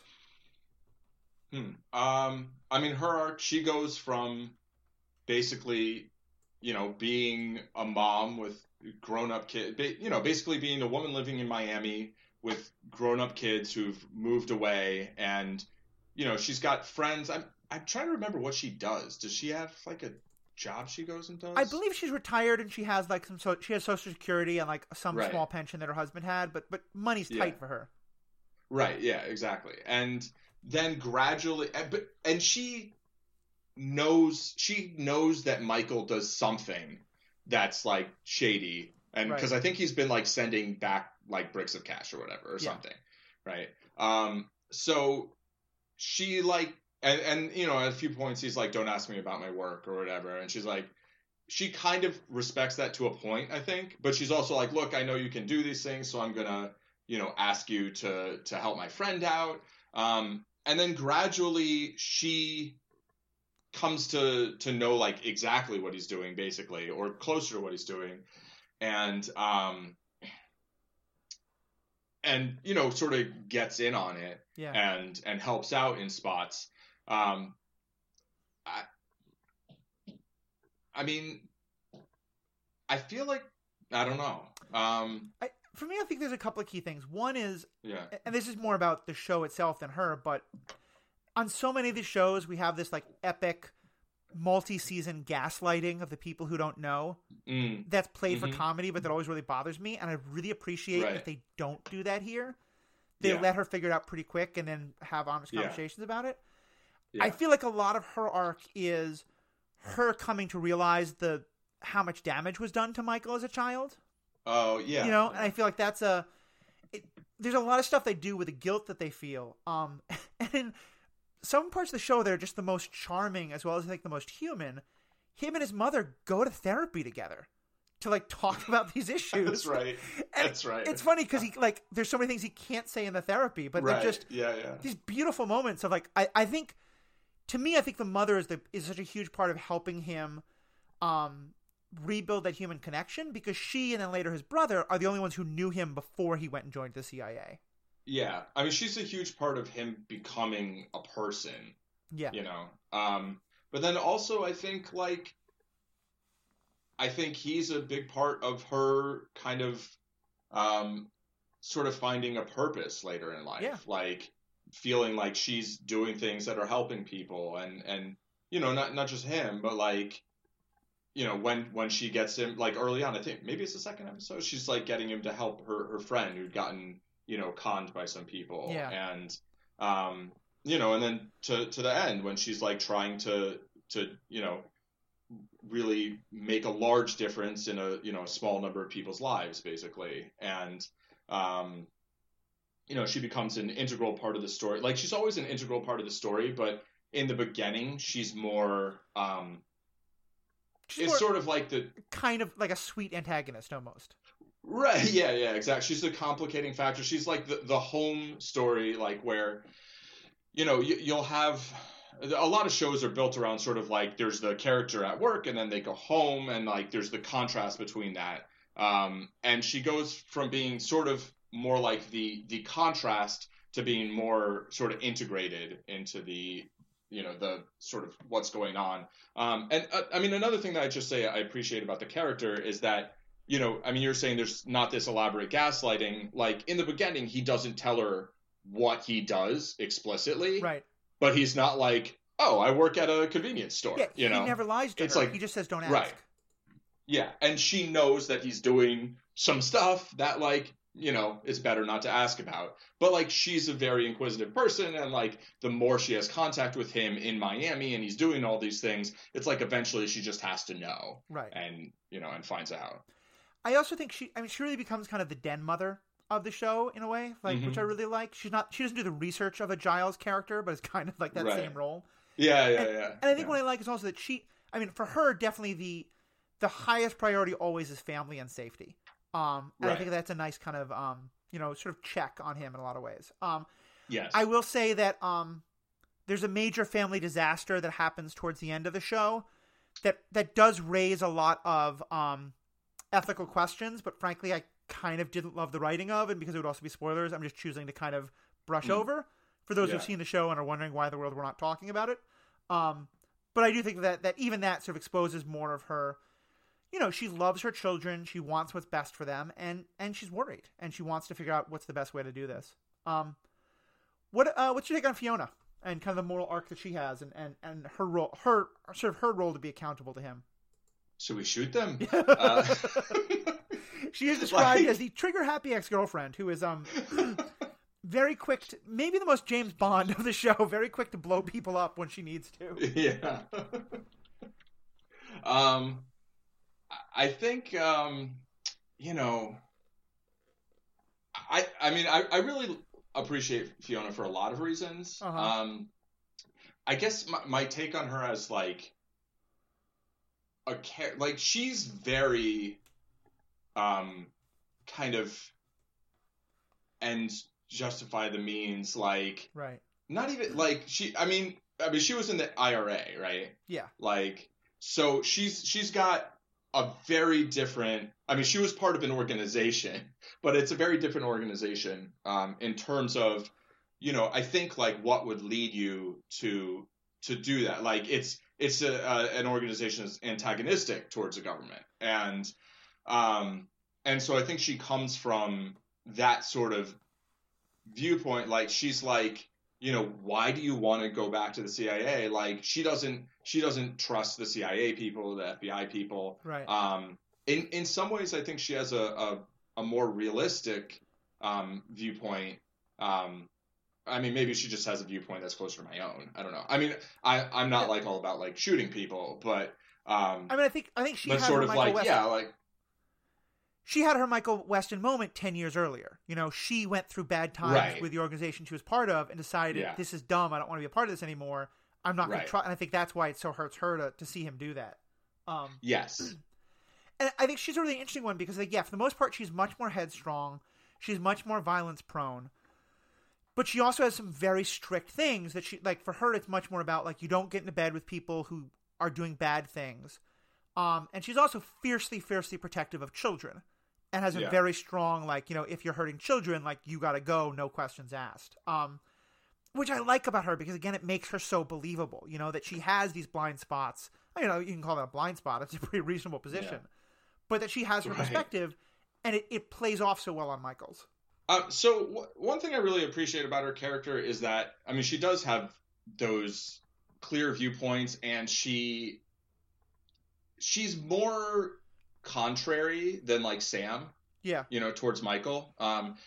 She's, and sometimes that's like she just wants to be more violent, which is like, okay, I mean, that's not necessarily the best viewpoint, but other times, I mean, she's more often like, do you really want to do this? Like, why are you involved in this? And um, I mean, I also just really appreciate that like they didn't cast like a 22-year-old actress with like a 38-year-old guy or whatever. yeah, Like she feels real, like a yeah. real person, and um, The actress and the character are both very attractive, but she's not played as like the traditional kind of TV bimbette in any way. Like she's a very intelligent, right, very capable, clearly a woman in her 30s, who is right, why Michael's attracted to her is very, very obvious, and that's yeah. clear. But she's also not played as the like a flibbity gibbet or like you said, like the 22-year-old to a 38-year-old. Yeah, she's She's not a his peer. Bond girl. She's or like Yeah, yeah, exactly. In a very real way, and in that she has her own viewpoints on how to go about things. She wants to help people, but like certain times she's like, well, that doesn't seem like a good way of going about it. She's not afraid to. I mean, she does her own thing separately for a lot of the show, right? Which like is maybe not a great thing to be doing, yeah. but like I mean, like she's like an arms dealer, right? Or she's like always doing these arms deals or whatever. She's an arms dealer slash bail bonds person. Like she's got a couple of Right. shady things. Yeah, Yeah, but and I mean some of them are maybe like good and some of them are maybe not as good, but like I think like Sam is very much like, and we'll get to him in a minute, but like I feel like he's sort of um the sort of the sort of conscience, like sort of like reflection more yeah. of Michael, whereas I feel like she's further apart.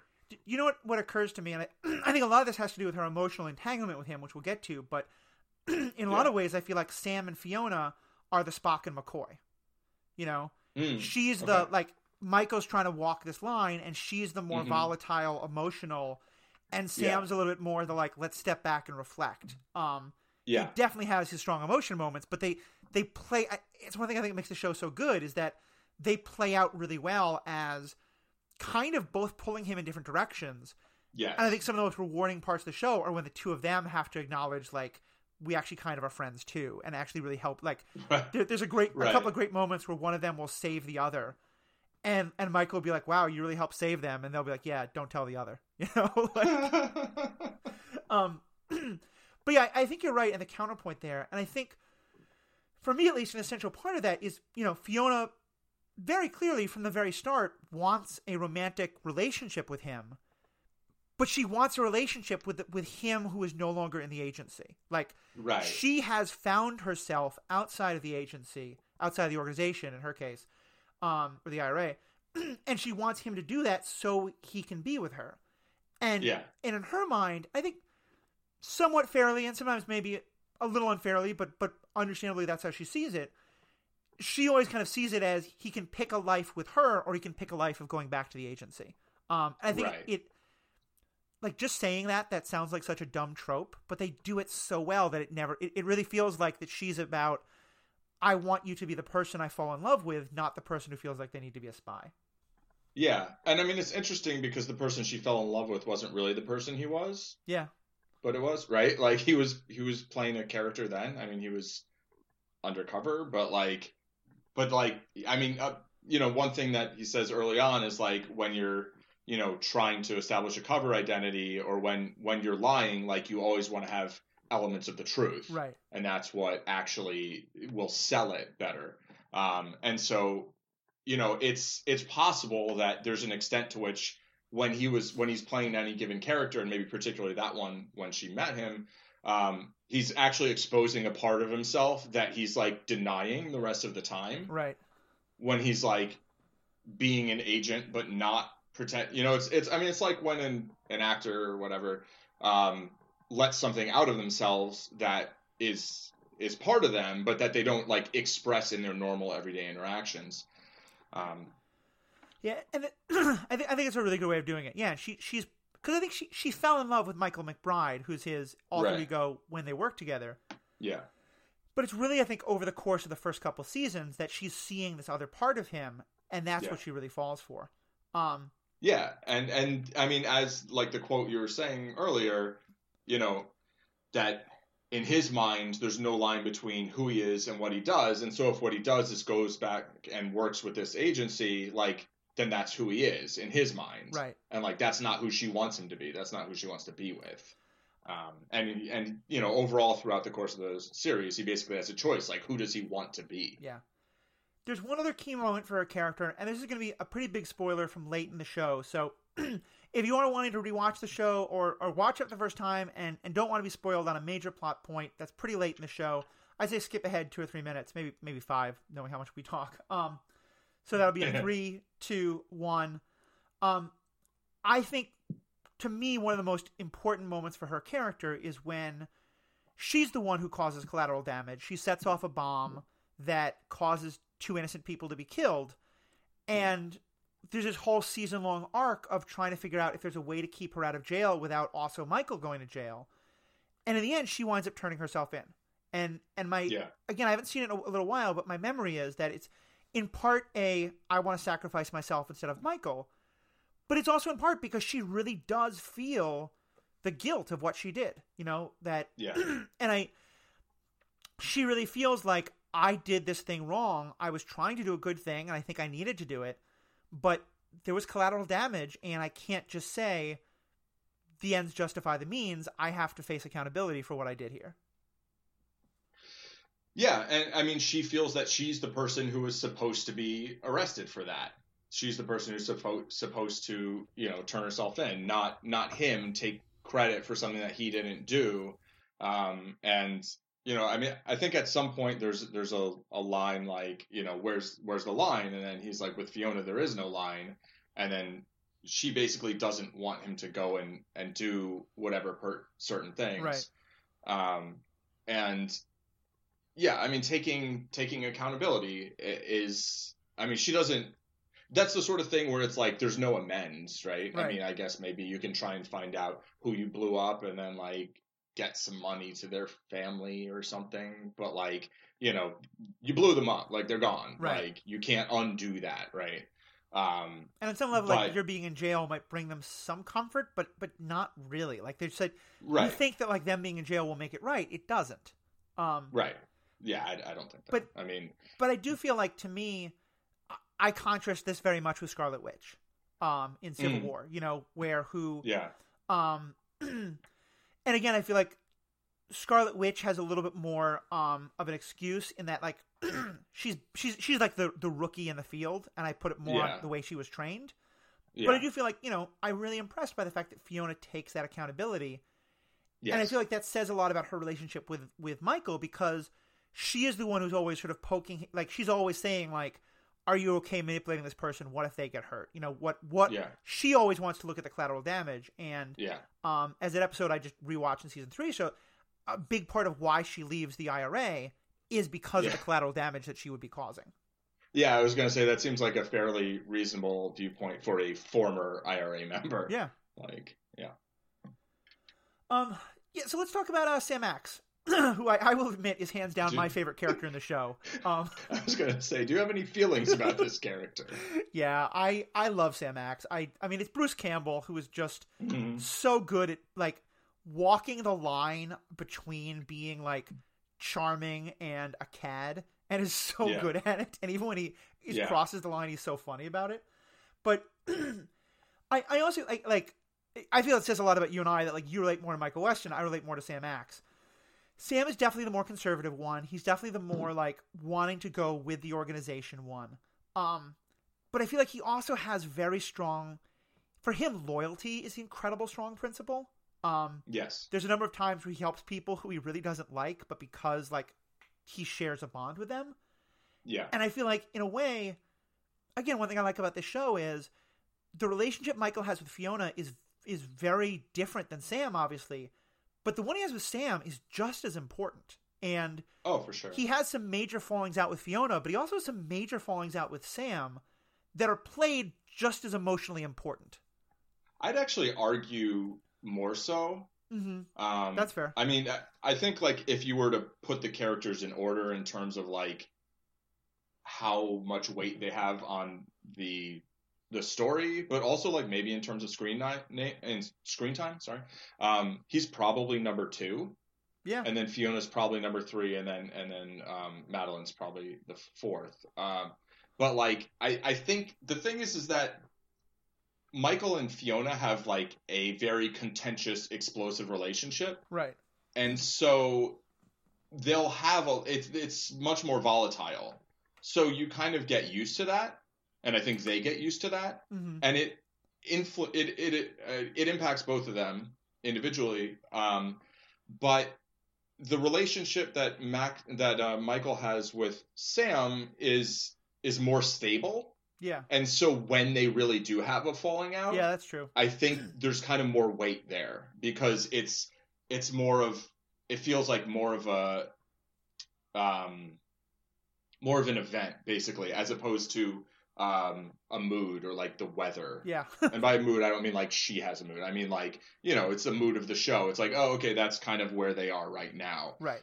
Because they're very volatile. But like Sam's very steady. He's kind of like slow and steady. And he'll tell Michael when he thinks like, oh, I don't think you should do this, da da da. And then Michael's like, well, I'm going to do it. He's like, all right, well, I'm there with you, buddy. Right. Until he's not. And it's like, whoa, Yeah, like, I think that's actually a good point. And part, I think that's also good writing.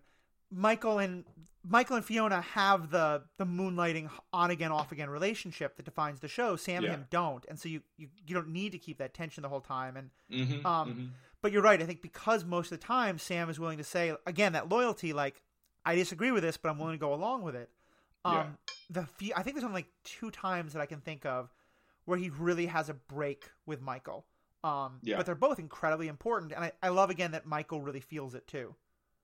Yeah, it feels like everything has changed. It's like a seismic shift. Right.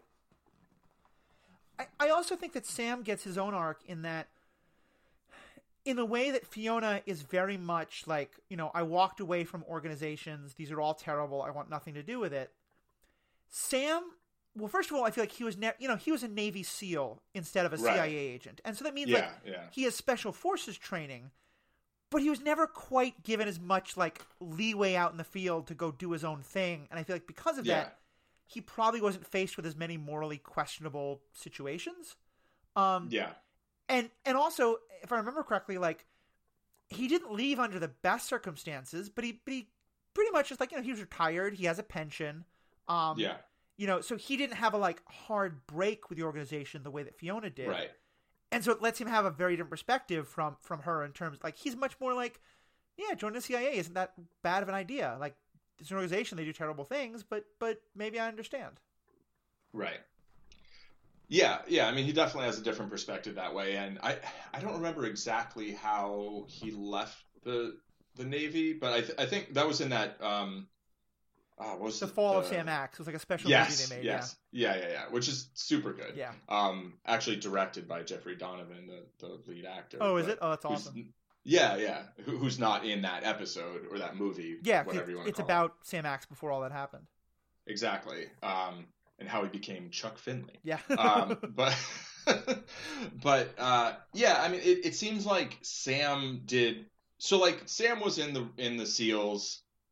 Michael was in the Rangers, right? He was in the Army Rangers. Right. And then like after that, Michael became an independent contractor spy, basically. And Sam became like a retired Navy SEAL who did some security stuff or some stuff like that. But, didn't have the same kind of, he'd only been loyal to an organization that was somewhat straightforward. Right. Right. I mean, like I'd say that the military is more straightforward than, the intelligence agencies. So, he might not, he doesn't have quite the same inside look at the CIA as Michael does. But, he's kind of like, if, if the mission fits, let's do it. And if not, well, you're my buddy, so like I'll do it, unless it's like really bad, like really something I'm against. And he gets, I think he gets partially why Michael wants back in the organization, because like he didn't leave the organization like totally of his own volition, right? I mean, I think Yeah. I think to some extent he maybe wouldn't have minded to still be in the organization. And so, he didn't leave the way Fiona did. Like Fiona left, right? And so, yeah, I think he's got a sort of a compass of his own, but he also trusts his friends, Yeah. or his friends specifically, and he's not following orders there, but he's like backing him up, Well, especially even if I think it's not his first choice of way to go about things. in some ways when we meet him, he's kind of like, he's not immoral by any means, but he's kind of amoral. Like he's living as basically a gigolo. Like he's right. seductive to single rich women, or sometimes lonely but not single rich women. Right, exactly. And lives off of them. He starts out by informing on Michael to the FBI. Yeah. Because his pension is threatened, which is definitely a violation of his loyalty, and he feels bad about it, but he kind of does it. And I think that's, in some ways, his relationship with Michael does kind of like reignite his moral center, because I feel like on some levels, he'd kind of not decided to go be a shitty person, but kind of decided like, okay, life's now about just, having a decent time and having a good ice cold beer and a, decent meal and getting by. Yeah. Yeah, and I mean, I think the extent to which he's, basically trading services for money is like, okay, but like the extent to which he's basically manipulating, somewhat older people for like personal gain is like, that's like a little shittier. Yeah. That's a little worse. Yeah, there's nothing wrong with sex work, but it's like he's kind of a grifter. Right, exactly. That's the part that I object to.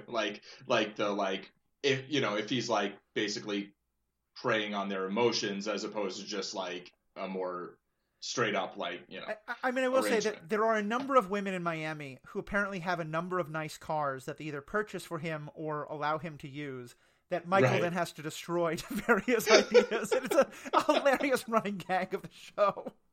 Yeah.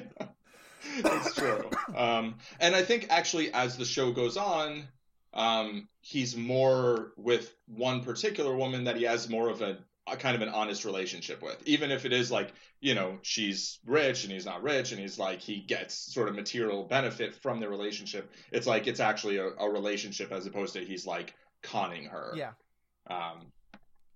So I think in a way he kind of becomes a sort of better, more thoughtful person through the course of the show. One of the relationships I think that they don't push, but is slowly developed over the show, which I really appreciate, is the relationship between Madeline and Sam. And Sam is clearly older than Michael, and I think he's close in age to Madeline. They never establish any real flirtation between the two of them. I think in part because for Sam that's so clearly off limits. Like he at one point has a real issue with someone who dates his ex-wife like years after he left his ex-wife. But that she does become a real friend to him and he to her, and it's nice the way that they influence each other, and she also is sort of a real conscious to him in I think some really good ways. In part, sometimes saying like, look, you've got to go help my son, no matter what you think. But other times saying like, look, my son's being an idiot. You need to tell him that. Right. Yeah. And I mean, while like a lot of it does revolve kind of around Michael, it does reinforce that like these characters are people who have lives outside of just whatever Michael's doing. And because I mean, they all do. And I mean, this is kind of how a lot of shows are built. The show very clearly has a main character, and the other characters sort of inform us about that character, and serve certain roles in like plot wise, right? But they do, I think, have having the other characters interact. I mean, we've already talked about Sam and Fiona, which is fairly contentious, but then and Fiona's often talking to Fiona's like actually actively trying to get his mom more in his life a lot of the Yeah. time, I think, to his chagrin, but like probably to his betterment too. But then like Sam and Madeline, I think they're about maybe similar distance in age to Sam and Michael. Mm-hmm. So I think Sam can kind of relate to both of them, Yeah. sort of, in a direct way, not as like, oh, this is the mom of my friend. It's like, this is, there's a person, and then my friend, that's a person too. And so um yeah, I appreciate that, and I think it's a good Yeah, it's. I know people often talk about aspect of the show. like not entourage, but ensemble TV shows. Yeah, And yeah, like this isn't an ensemble show. Like there's No, clearly a it's not. star, but I do Yes. feel like that it's a family show in that each of the other characters really gets to have their own plot arcs at times. Yes. And it's funny, I keep going back to this as an example because maybe it's because I can romanticize it because I haven't seen it in a while. But the Arrowverse, I feel like, is the other show set of shows that does this really well, where both Arrow and then the Flash are the heroes of those shows and the main characters, but all the characters get their own plot arcs and they all hold each other accountable in important ways, and they all have that found family dynamic. Yes. Yeah, I think it's actually quite similar in terms of structure that way. And I mean, each of those shows are named after a character, right? Right. I mean, except for the like Legends of Tomorrow. But so they're clearly about that character first, but then everyone around them is so important. And in Burn Notice, it's like, well, the Burn Notice clearly refers to Michael's Burn Notice. Right. And it he's the starts off narrator with of the like, show, and I'm Michael Weston. Yeah. I used to be a spy, or my name is Michael Weston. Like, it's pretty straightforward. Like, yeah, that's the narrator. That's the number one character. But the other characters around him really do get some of their own arcs and feel like real people. Yeah, I guess true. And their own ethical dilemmas as well, in terms of there are things that they're doing themselves, and also like to what extent are they willing to help Michael with things that especially when he goes into more questionable territory. Right. And some of the ways that I think are really interesting is sometimes when it's like the client, sometimes either Sam or Fiona winds up being the client of the week, Right. There's one actually like fantastic, again, quick spoiler of a funny moment, so skip ahead 30 seconds if you want. But, by season 3, they all joke about like how he is this like, rescuing angel of his clients, and he like, has all these clients. And there's an episode that's entirely about Fiona being and one of the things that the show does is to show these like it'll stop and like show a title, not a title, but like words on the screen that say like, so and so the client, so and so the villain, so and so the whatever it is. Right. Undead Spy. Yeah, and they're hilarious. Like the Undead Spy is so good. But there's a moment where Fiona is like angrily saying to Michael, "I am not one of your clients." And immediately pauses and flashes on the screen, Fiona, the client. It's just so good. Yeah. It's also just such a good, like, Sam Axe, I'm trying to talk about his ethics and more. He's just such an awesome guy. Like, the whole show is just so damn good. Yeah, it is. Yeah. So, any other kind of, like, closing thoughts or ideas before we wrap up? I mean, not on anything heavy, but just, like, it is actually like a surprisingly light show a lot of the time. Yeah. It's like one of those USA shows where the skies are blue and, it's in Miami, and some really horrible things happen sometimes, but like it doesn't feel like things are going to go wrong all the time. It's so funny like, too. Like there's just so much it's really comedic funny. Genius. Yeah. And it's like the main characters and, some of the supporting ones, like, they're just people that are like, it's pleasant to spend time with them. Yeah. There's actually a point I wish we made earlier, because you're right. Like, I know I talk a lot about the grim dark, and the grim dark is often really good place to find ethical dilemmas. Right. But this show is not grim dark in the slightest. At all. But it's so full of ethical stuff. Season 7, briefly. Yeah. There's some episodes, but like to me, part of grim dark is you have to be cynical. Every character is going to make bad decisions. Things, like most episodes end with a happy ending, but like it doesn't feel forced. It feels like we really worked to get there. And yeah, honestly, like I don't think I can justify creating a whole podcast around Burn Notice, though God, I'm tempted. But Right.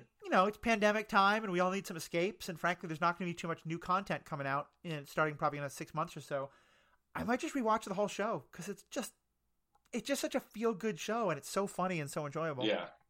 Yeah. I mean, it's not a bad way to spend 100 hours. Yeah, that's very true. All right. Well, Paul, thank you so much for being a part of this. We'll hopefully have you back. I think we're going to do this ethical espionage idea as a series. We definitely should do something on Born Notice, Born Identity. Born Notice. Born Notice. Yeah. I would love to do something on Chuck because that's again such a good show. Oh, me too. Yeah. As well as I kept looking for a way to bring this up and never quite found a way. And it's only really one moment in a movie, but I think one of my favorite moments of like the ethically questionable espionage person who does a terrible thing, but probably for a justifiable reason, is Cassian Andor in Rogue One. Who, when gathering information that's going to lead to figuring out how to blow up the Death Star, is in a situation where, again, spoilers for Rogue One if you haven't seen that, Right, but he's in a situation where he can't escape with this guy who is with him, and if the guy who is with him gets caught, he will almost certainly be killed, but also will maybe turn on him or maybe like just be tortured into giving up information that'll ruin everything. So Cassian just shoots him. Like, yeah. And clearly he's a little haunted by it, but he's also like, that's what I had to do. And it's just, I always think of that as one more of those moments of like, yeah, like Cassian isn't a starfighter pilot. He's a secret agent. And even something like the Rebellion in Star Wars, you sometimes need secret agents to do ethically difficult things. So Yeah. this is a topic we're going to respond to a lot more, I think. Yep. He does a lot worse though as Felix Gallardo in Narcos Mexico. Yes, that's also true. He's a great actor as well. Well, so for you folks, our listeners, thank you always for listening. Love to hear what you're thinking. You can find us at Superhero Ethics on both Facebook and Twitter. You can also email us, superheroethics@gmail.com. We'd love to have you be a part of these conversations. These are great shows that raise a lot of interesting questions and movies. What's your take on ethical espionage? How do you feel about a Bond or a Bourne or a Michael Weston or Chuck? I should also say that friend of the podcast, Dave Robertson, who was recently on this show to discuss the ethics of Picard, he and I believe his wife have just started a new podcast all about Bond and the Bond movies. And so I'm going to be, I'll post a link to that. It's a great podcast. Folks should definitely check that out. But Paul, thank you again so much. Please contact us if you have any thoughts, and especially please leave us a review. It would be a great way to help more people know about the show, get the word out, tell us what you think of the show, tell other people what you think about the show. That's how we can grow the audience. So thank you, Paul. Thank you to our audience, and everybody have a great day.